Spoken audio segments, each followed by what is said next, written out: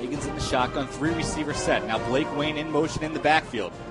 They'll fake the handoff and the pitch to Wayne. Higgins looking deep down the middle. He's got a man. It's Wetzel complete at the 45-40. He's now down to the 30. Still on his feet. He jukes a couple of defenders. Still on his feet, 20. And finally wrapped up down at the 15-yard line. And there's the big play the Rams have been waiting for all afternoon. Higgins takes, and we'll give this to Kuntz. He's got a ton of room. 10, 15, 20. He's out on the far sideline. 40. He's outrun the safety. 40, 30. Nobody in front of him. 10-5, touchdown. 93 yards. Fordham has taken the lead 6-3 with 6 minutes to go in the first quarter. The fans here at Jack Coffee make some noise. Out of the shotgun, 2-receiver set. Scott, he's going straight ahead, and he's going to be stopped.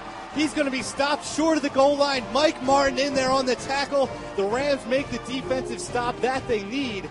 And with 1:43 to play in the fourth quarter, the Rams have a 38-31 lead, and they get the ball back. Wetzel will hold. Sullivan will be the long snapper. It's a 55-yard attempt on 4th and 10 from the 38. Snap back, ball down. It is up. It is good. 55 yards. 14-6 Cincinnati, a school record and a Patriot League record. And Patrick Murray from the parking lot.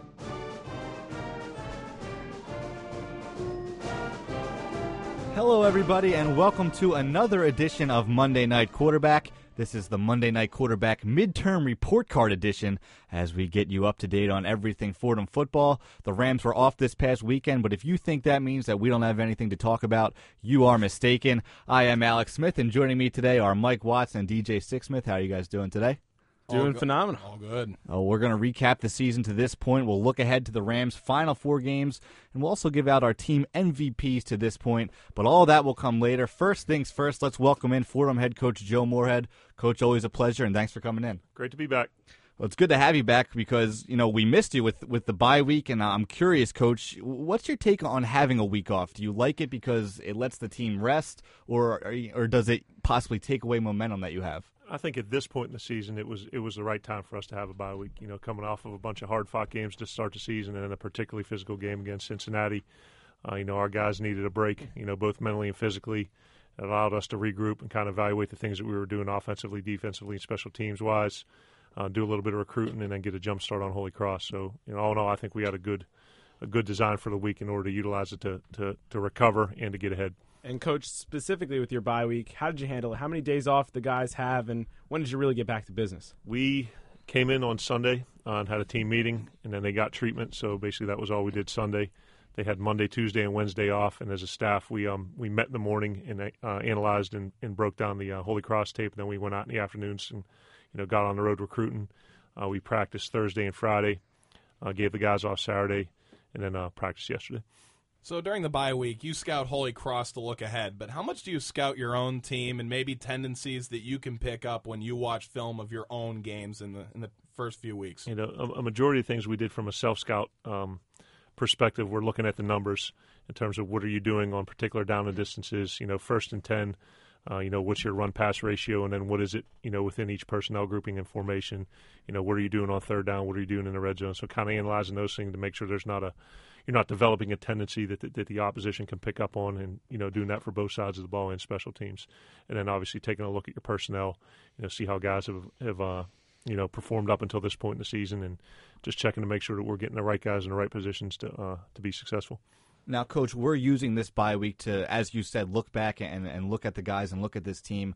A 4-3 record at this point. In your opinion, have there been any moments or any games this year that have stood out to you for any reason to this point? Looking back, they've all had their moments. There are parts of each game that have been, noteworthy. Just going through each game, it was great in the Lock Haven game to come out, night game at home, opener, and to win in a resounding, fashion that we did. I thought was, great for the program and just laying the foundation for what we wanted to do in the season. All of our wins, Cornell, facing an unbelievable quarterback like Jeff Matthews, and our defense, finding a way to keep him out of the end zone and scoring points. Columbia obviously a win for the Liberty Cup, and then the goal line stand and against Georgetown in the the way the offense moved the ball, and then obviously the things in the Villanova game and the Lehigh game, which are not so good because we didn't win, but there were positives out of that, and then just the entire Cincinnati experience. That was and to come out and be able to compete with those guys for a good portion of the game. So that's kind of how it's gone so far. So, Coach, you're 7 games into your first season as a head coach. What has been the most challenging part so far? The most challenging part really is the weekly preparation in order that it takes to win a football game, and just consistently harping on the guys that how we practice during the week will determine how we're going to play on game day, and just consistently doing that and being able to do it week after week after week, and no matter what you did the week before, to come out with a fresh start and a fresh perspective. And it's a challenge, but it's a good challenge. When you took the job, obviously you have expectations, but which expectations maybe have been met and which expectations really need to be worked on maybe later this year or going down the road into future years? I think once the year ends, we'll be able to take a step back and look at the full picture and see the things. Have we met the goals that we set out for the team during the season? Because right now we've met some of them, and there's still, quite frankly, plenty that we're capable of achieving if we handle our business through the last 4 games of the season. So I mean, from a player perspective, the kids' work ethic, their attitude, their attention to detail, and how they fought and played hard for 4 quarters of all of our games has been something that's been very exciting. The negatives is not finishing games that we've had an opportunity to finish against very, very good opponents, and the turnovers and the penalties are things that they've gotten better. Since we've been harping on them. They've gotten better the past few weeks, but those are things that were troublesome early on, but I think we're cleaning up as we move forward. Coach, looking at your roster, a lot of seniors on this team, especially in the skill positions, when you talk about Ryan Higgins and Carlton Coons, Mike Martin on the defensive side, how much of a role have they played in leadership on this team, and how big has that been for this team to this point? I think the senior leadership on the team has been tremendous, and you look at it through the guys that they voted for captains, those guys in the obvious leadership positions, but there's a lot of other guys that aren't captains that play significant roles in the team's success. And, not only guys who play a lot, but guys, just to mention, like the Avedisians, the guys that are seniors and give us an unbelievable look on scout team and do a great job during the week. So, it's a term we use is know your role, do your job. So although a lot of people's jobs on the team don't necessarily show up in the box score, they're equally important to our success. So the senior class has done an unbelievable job, and a lot of the credit goes to those guys and their leadership. And one of those seniors who's been doing his job, Ryan Higgins. Coach, from when you first met him to now, how impressed have you been with his overall improvement? Very impressed, and I think Coach Brown has done an excellent job with him.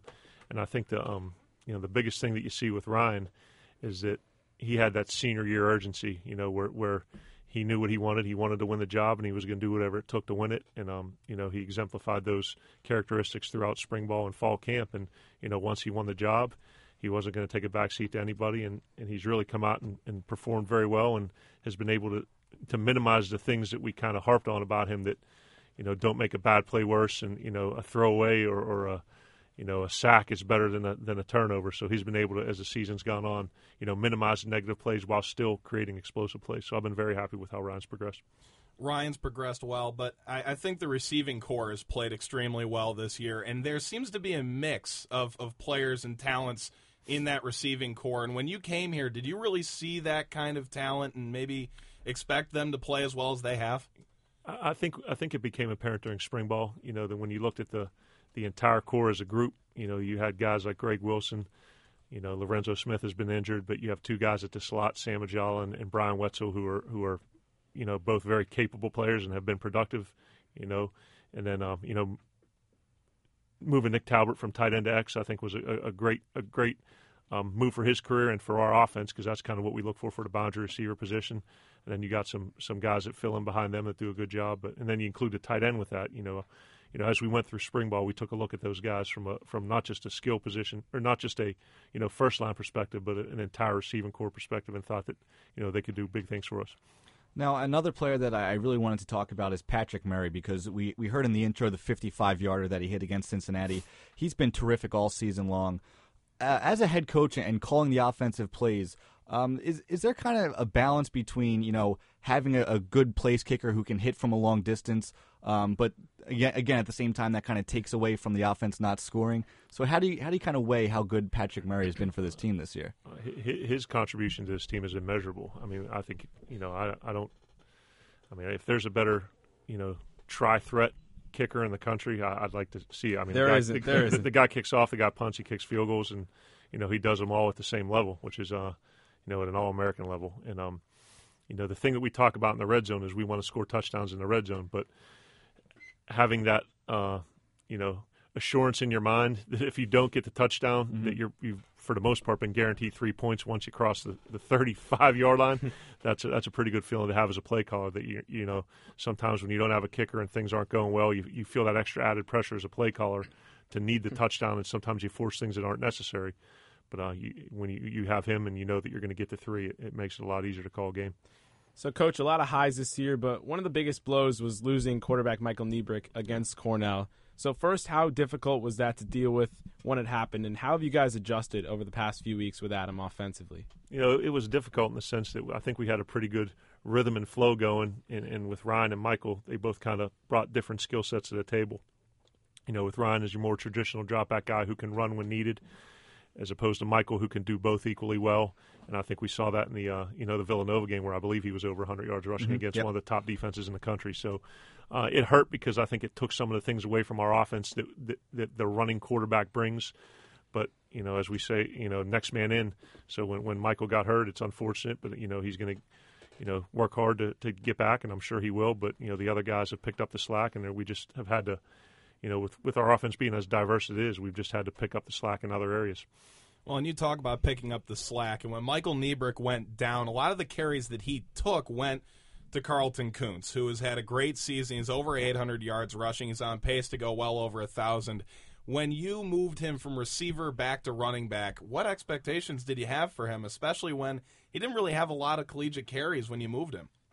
The expectation level for Carlton was very high, as it will be for any running back who plays in our offense, because the cornerstone of our offense is going to be able to run is to run the ball successfully, and once you're able to do that, it's you open up your 3-step game and your play action game, because it creates a lot of single coverage or brings numbers down to the box. But I had remembered Carlton from high school and seeing him on tape, and for what we were going to do offensively, he seemed like a natural fit. And then, just like with the receiving corps, going through spring ball, and you could see as he was learning the system and getting the opportunity to create explosive plays, as an offensive staff, we say, hey, this guy, you got a chance to do some special things this year. And obviously, the offensive line plays a huge part in that.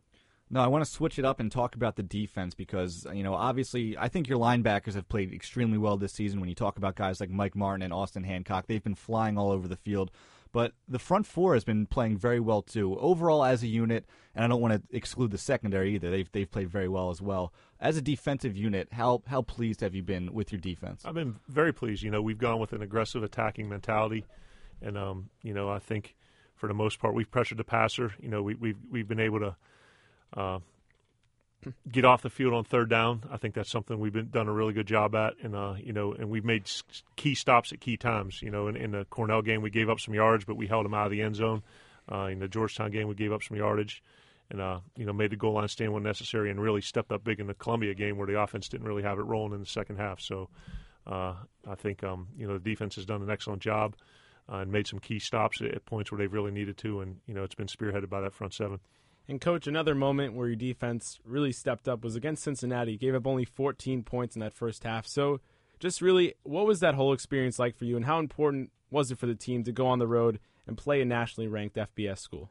It was very good, and the entire experience was good, for the guys to be able to get on a charter flight and hop on a bus and have a police escort to the stadium. That the whole experience of traveling like it's an FBS game was great, and to be able to go against an opponent of Cincinnati's caliber, the guys' preparation week was excellent. And, when you get on a field and playing against a team of that level, there's very little margin for error. So the guys had very sharp focus, and they understood it. When they made a mistake, it had the potential to be a colossal mistake. So, they did a really good job. And, obviously the result wasn't what we wanted, but I think the experience of going against a team of that caliber will benefit us for the remaining part of our schedule. And DJ talks about how in the first half, a really good defensive effort. And I felt that a guy who really spearheads the whole defensive effort is Ian Williams, who I always think about the Columbia game where he ran a guy down from behind and then intercepted a pass a couple plays later. But what does Ian Williams add to your defensive schemes, and what does he add that maybe a cornerback, a normal cornerback, couldn't? It's just like Mike Martin.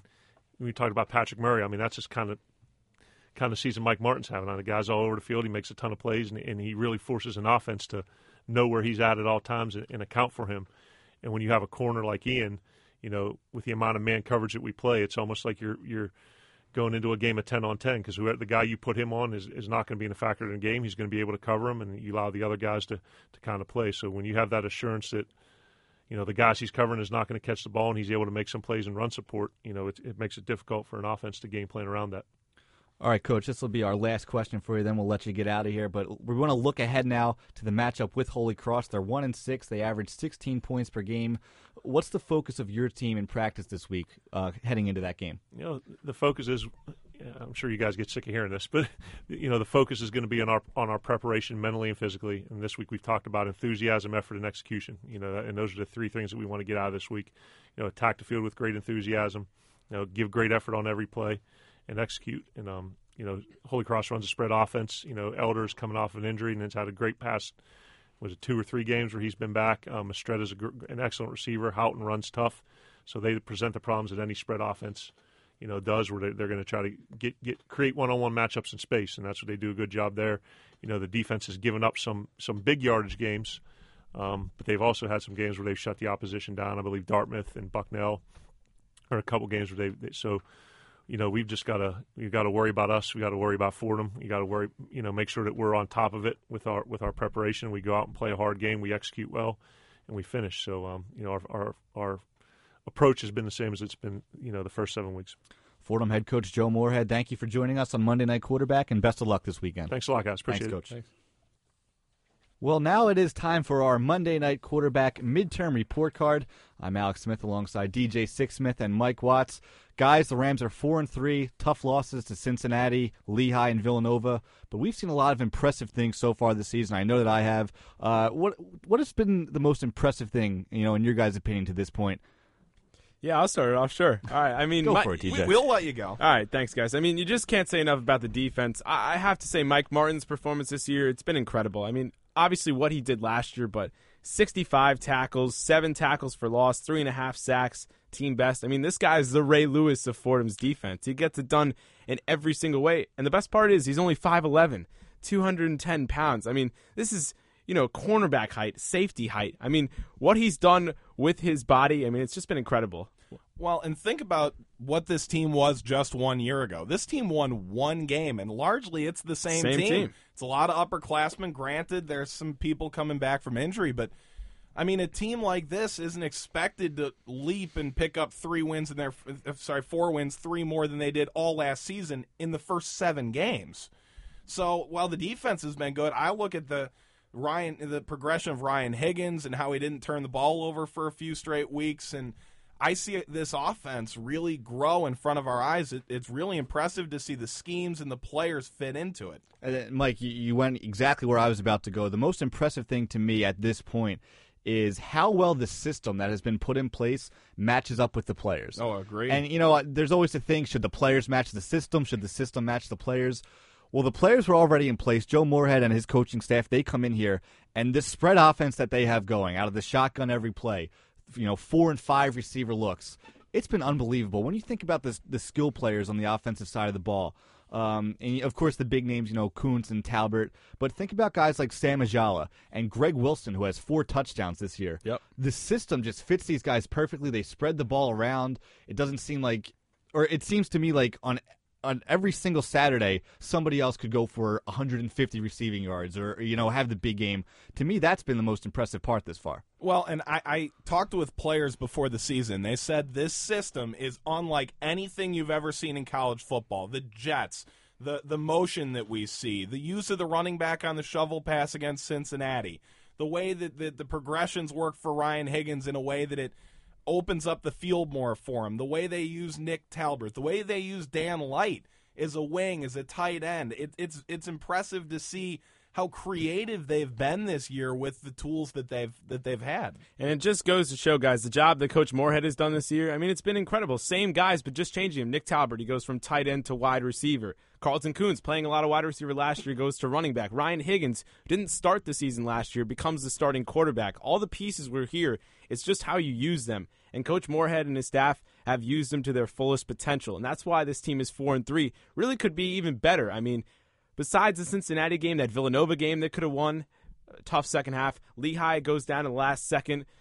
Some questionable late game management. But this is a very good team. In the second half, going forward, the next 4 games, they have a great shot to win all 4 of them. Yeah, and really when I look back at the schedule and I look at the first 7 games, I look at that Villanova game, and to me that was really the only game where the Rams that was the game where they just weren't on. I mean, besides that game, almost every single game, and I wasn't at the Cincinnati game. I know you two were both there.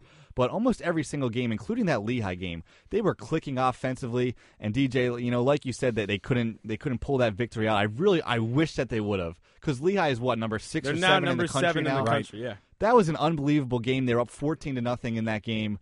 They were right in it at the end. It wasn't just a good half of football; it was a good game of football. So easily they could be, have a 1-loss team right now. That's been really impressive to me. But one guy that I actually feel bad for is Patrick Murray. And the reason that I say I feel bad for him is because I think at a point we just expect greatness from him. And when he does it, we're just like, oh, well, he's supposed to do that. 55 yards. Right, How yeah, expected. But then he misses the 46-yard, and you go, wait, why did he just miss that? How dare you miss a 53-yard field goal? Exactly. He must have tried to hit it with the other foot. He was trying to add difficulty to it or something. Yes, right? ladies and gentlemen, he is human. Yes. He can miss from time to time. Because Patrick Murray was probably the best player on the team last year. And granted, they were a 1-win team last year. They weren't a very good team. This year, the Rams are a good football team. You can ask a lot of people around here. They're a good team. They're the real deal. Patrick Murray may still be the best player on this team, on a team that has guys like Carlton Kuntz and his 800-some rushing yards. Well, and Coach mentioned it earlier, and he said this is a weapon where you don't need to force it at the 35-yard line to get into field goal range. You don't need to feel forced to try and get a touchdown. How many kickers have we seen where they're 3 of 7 or 5 of 9 kicking field goals? And here's Patrick Murray, a guy who hits 80%, and he's hit, I think, 4 over 50 yards. And if you remember, I think it was the Lehigh game where you guys had him in the next day on Monday Night Quarterback, or the next week. And he felt so terrible about messing up 1 or 2 kicks. And this is a guy who is the best kicker in the country. And to me, the amount that he cared about the program that next day, the way he took credit for maybe not helping the team win that day, despite, I think, making other kicks, told me a lot about Patrick Murray, and I agree. He still, I think, is the best weapon on the team. Well, he knows how hard it was to get where he was. I mean, think about where he was last year. He was benched. He was benched for Mike Miranda, a freshman kicker. Murray went 1 of 4, and during the offseason, he really dedicated himself. And, guys, you've seen the difference. I mean, it's been incredible. From one year, he looks like, middle of the line, a mediocre kicker, and then suddenly puts in a little extra time, and now he's the best in the nation. I mean, you can just understand why he felt so guilty after all the hard work and after all the struggle he went through in 2011. I wonder how many FBS kickers are on the same level as Patrick Murray, because honestly, I'm not sure if there are many. There are many guys who can go out and kick 55-yarders in Cincinnati on the road. That's a tough environment to play on. And you never know. I think he has a shot to be playing on Sundays next year. The thing with him is, would he be a punter or a kicker? Because honestly, I don't know. Could you use him as both? When's the last time we saw somebody do both of those things in the NFL? True. And look, the thing about Patrick Murray is that was Nippert Stadium record, 55 yards. I mean, that's impressive. I mean, They get Big East opponents. They get Big Ten opponents through there for decades, and only one other person hit a 55-yarder on that turf. And if that doesn't tell you that he is a quality not only FCS kicker, but maybe even an FBS kicker and possibly an NFL high-level kicker, I think that's maybe the most impressive part to me, setting all these records. But and then to top it all off, you talk to him in studio, and he's just a great kid. Down to earth. Nice kid. That's the best part of it. Absolutely. All right, guys, let's get to our favorite moments so far this year. Mike, why don't you go first? Favorite moment so far this season? Yeah, and I know we've got this queued up, but I'm not sure. Maybe you guys can tell me, did I mess up this call or not? So a 2-point conversion try here for Ryan Higgins from the 2. He runs far right, and this is going to work. Halter behind the line makes the catch. At the 5, he goes to the end zone. He is in. Mason Halter, the left tackle, went back 5 yards to the 10, caught the backwards lateral from Ryan Higgins, and ran it in. Now, here's my question. Did you have the Mike Watts crystal ball sitting in front of you? Because that play was still ongoing, but you knew it was going to work. Yes, and first off, I did. And it's Insider actually knowledge. Yes, it's a magic 8-ball. Coach actually took a whiteboard in his office and drew this out for me, and he said, all right, 2-point conversion, just so you know, this is what we're running. He gave another play to us that they ran in a previous game where I think it was Georgetown where they set up the tight end at right guard. And he told me about that one, too. And he's like, just so you know, these are our trick plays, just so you don't botch the call. And I'm so excited that they're running this play that I botched the call and say, oh, my gosh, it's going to work. Well, plus it's your boy Mason Halter. I mean, that's true. The pride of St. Ignatius yes. out there. So all the more special. And plus, we saw that play in practice a few weeks back, and we turn to ourselves and we say, if we ever see that in the game, we're just going to go crazy. And lo and behold, that was Mike's call of the year. Well, I wasn't at that game, but I want to ask you guys about it because I saw the video highlight of that play. And Mason Halter has the ball. He's got one defender in front of him and one blocker. And you said that it was good that he was going to get in. But it almost looked like he didn't know which way to run. He has to dive. He has to dive for the goal line. He finally gets in. DJ, you were on the sideline for that game. Were the other players, ripping into him for that play? Lloyd Morrison, the starting left guard, was really tearing into him because Lloyd, big 300-pound guy, gets out there, pulls, beautiful block, but then Halter goes the wrong way and nearly doesn't get into the end zone. So Morrison, he kept saying, come on, man, you got to use my block. Come on, come on. And Mason's like, I'm sorry, I did all I could. Yeah, well, and I watched that highlight on ESPN later, which is probably where you saw the video of it at least. And it's funny because the guy goes, and that's the big tight end, number 84, Dan Light. And you see Halter walking into the end zone. He's kind of strutting in because this is his moment. He hasn't caught a touchdown since junior varsity ball in a B game against Menor High School. I shouldn't know that, but I've been doing research for this for years. But it's like this was his big moment, and then he struts into the end zone, and he didn't even go the right way. And well, the best part is then it was reviewed. Yes, he wasn't even sure if he was in. So he was probably tense for a couple of minutes. Right, and it wasn't even that. It was whether or not it was a backwards lateral. Right. And actually, Coach Moorhead told the officials ahead of time to know that they were going to run a backwards lateral like that, so they didn't call an illegal receiver catching a forward pass. So if that's a backwards lateral, is that a rushing conversion? Is that a rushing? Passing? I guess so. It is actually rushing because he's in the running stats here. Well, no, that's because he picked up a fumble and ran about 5 or 6 yards with it. So he's been all over the place. He's the jack of all trades. Absolutely. DJ Sixsmith, your favorite moment to this point? Well, it was, again, Mike and I were together. It was for the Liberty Cup. Came all the way down to the wire, and it looked like this game was going to overtime, but a very important call came just before the end of the game. Receiver set for Brackett. He has Garrett on his right. Brackett drops back. He's looking under pressure, almost brought down. Now he runs forward with it across the 30, throws it right end zone. It is caught. Touchdown. It is caught near end zone. Indeed, it is a touchdown. Marcoris Garrett, but there is a flag down in the backfield. Could it be a hold, or is it possible that Brackett ran over the line when he threw that ball? It was dangerously close. All right, crystal ball, man. I stole it from you. You realize that, right? DJ saw it the whole way. It was a crazy play, though, because Brackett's running with it. It looks like he's over the line. Then he throws it for the touchdown. Columbia thinks they're right back in this game, and then all of a sudden you see the flag, and that was my first instinct because he was so close, and it looked like he was about 2 or 3 yards over. But Fordham's defense, I mean, they played well all game long, and then it comes down to that play, nearly go to overtime, but Coach Blackwell and the squad survive, and what was a crazy game, Mike. That was an absolutely insane game, and we were on the home crowd side, and I just remember the chorus of boos. You would almost think it was a replacement official that was in the center of this massive windstorm of controversy.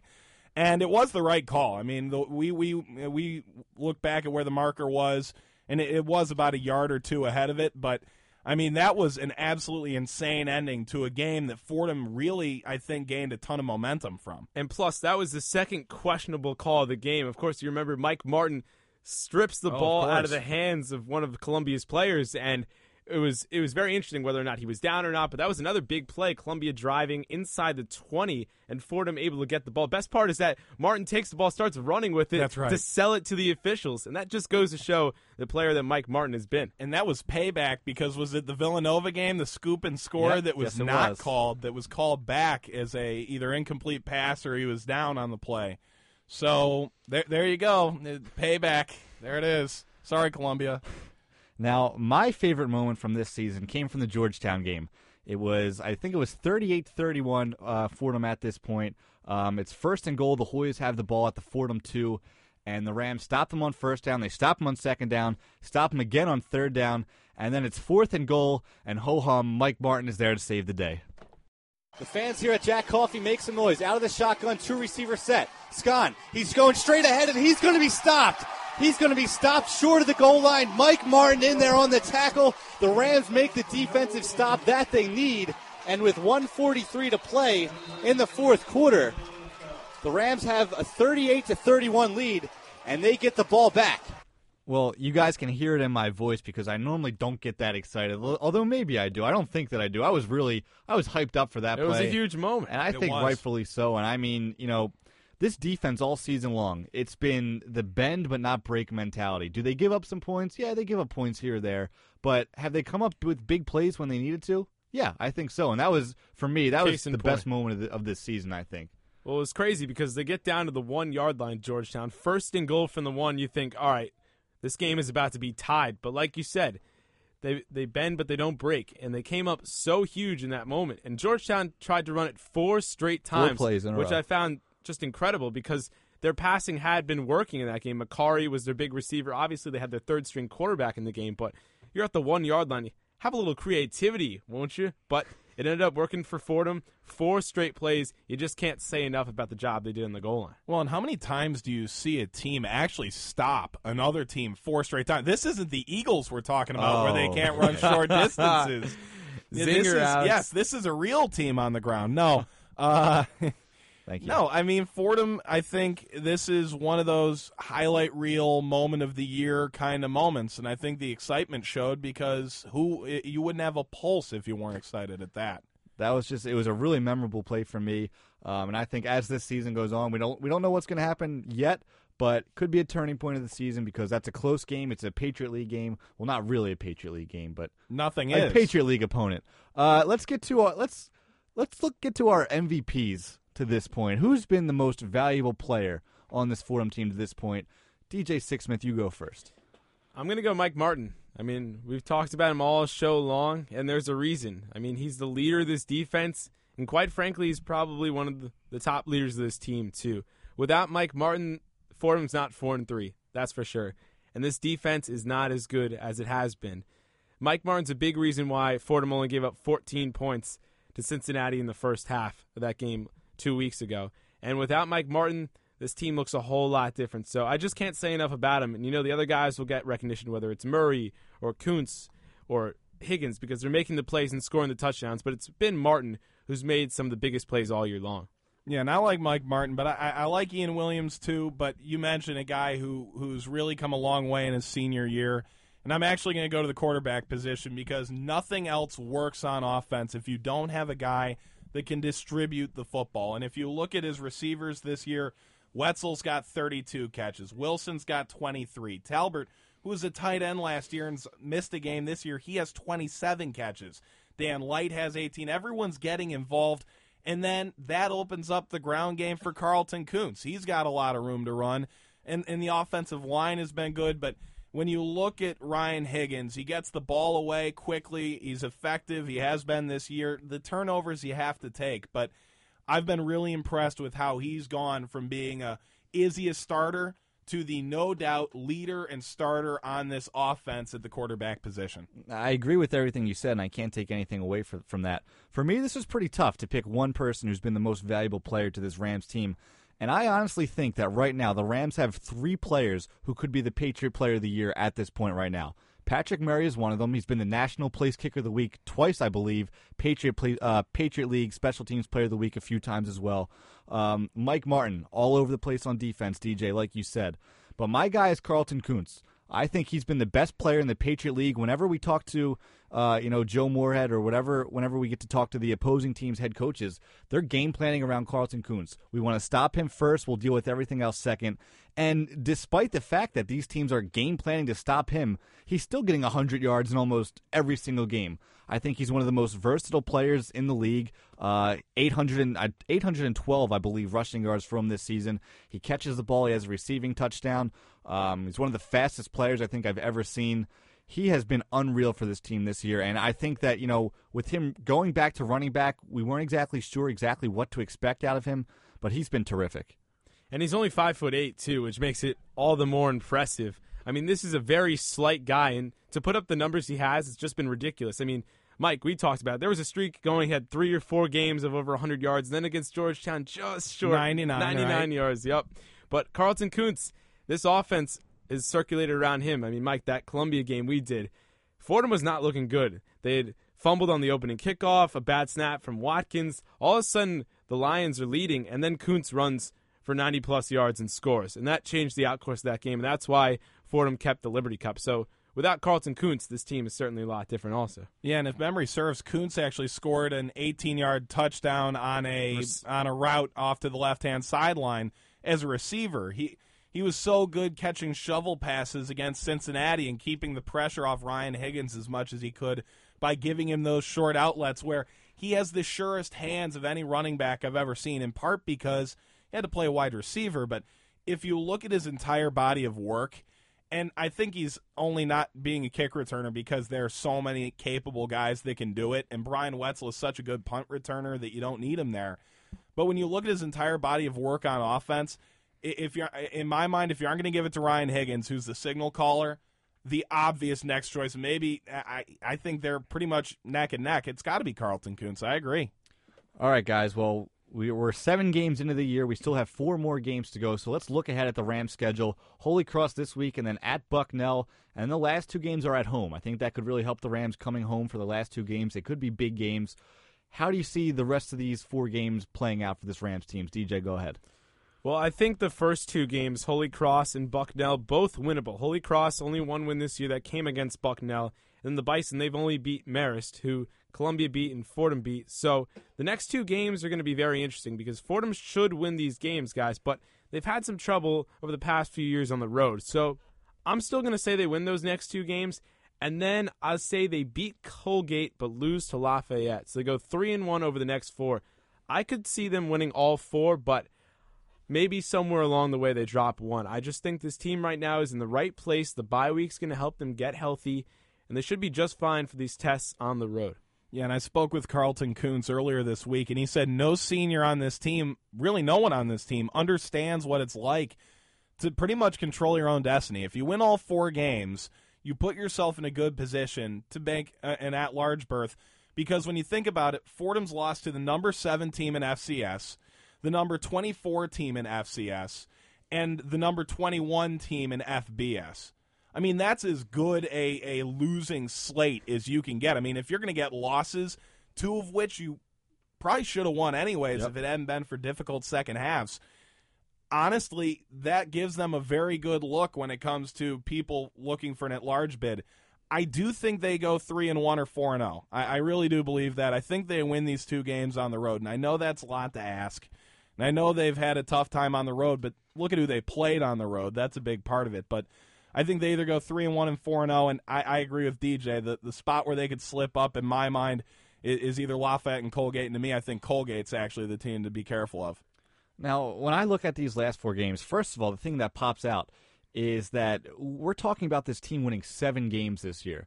Incredible. That's pretty unbelievable. They won 1 game last year. The turnaround, and again, we're just forecasting here, nothing set in stone, but already to win 4 games, 7 games, 4 out of 7, that's pretty impressive for a team that had 1 win last year. And it was a team that hadn't won a Patriot League game since 2010. And plus their non-conference record, over 500 for the first time in 3 or 4 years. That's huge. That just says, look at the job that Coach Moorhead has done. Same guys, completely turns it around. 3 more wins already. It really is unbelievable. And let's just say that they win the last 4. Imagine the momentum that they have. They're 7-3. I'm not sure. I'm not sure where the other records are right now, but that gives them very good odds of making 8-3. Excuse me. If they win these last 4, they go 8-3, and that gives them a pretty good record. They could possibly, as you said, make an at-large berth here. And I looked last year at the bracket. There were 3 8-3 teams that made the postseason as at-large bids. So it's not completely unheard of for an 8-3 team to make it. And their resumes are probably a little bit worse than Forum's in terms of the losses. I mean, like you said, those are 3 good losses to have. But in my opinion, this is make or break time. It's these next 2 weeks. I know Lafayette and Colgate. I know those are probably the tougher opponents, but they're at home. One of those games is Parents' Weekend. The other game is Senior Day. I think the fan turnout will be really great for those last 2 games. This Holy Cross game and this Bucknell game, I think they only have 1 win apiece, both those teams. But on the road, it's going to be tough environments to play in. This is what it comes down to. If they win these 2 games, I think they win the last 2. So, it'll be an interesting way to, an interesting next 4 games for this Rams team. I don't think anybody thought that they would be this good this season, but we'll have to see. It'll be exciting. That's the obvious part. It'll be exciting no matter what. Yeah, and you look back to last year. If it hadn't been for injuries, if it hadn't been for maybe people towards the end of the season, maybe, I don't want to say losing faith or not giving 100% effort, because I think they probably did give 100% effort. And it seemed like they cared, but it seemed like they also knew that the season was over. I think the writing was on the wall, and I don't think they had a lot to put all that effort into outside of the actual game. So I agree. I mean, the fact that we're talking about a playoff spot for a team that was 1-10 last year, real deal. Absolutely, absolutely. Well, that'll just about wrap things up for us here. That will do it for Monday Night Quarterback's midterm report card. We would like to thank Coach Joe Moorhead for taking the time to join us in his weekly spot. Next week on Monday Night Quarterback, we will look back at the Holy Cross game. That's a rivalry game. That's the Ram Crusader Cup. And we'll look ahead to the matchup at Bucknell. We'll have our X's and O's segment with one of the coaches, and we will go inside the huddle with some of the players. Until then, for DJ Sixsmith, Mike Watts, and producer-engineer Julian Atienza, I am Alex Smith.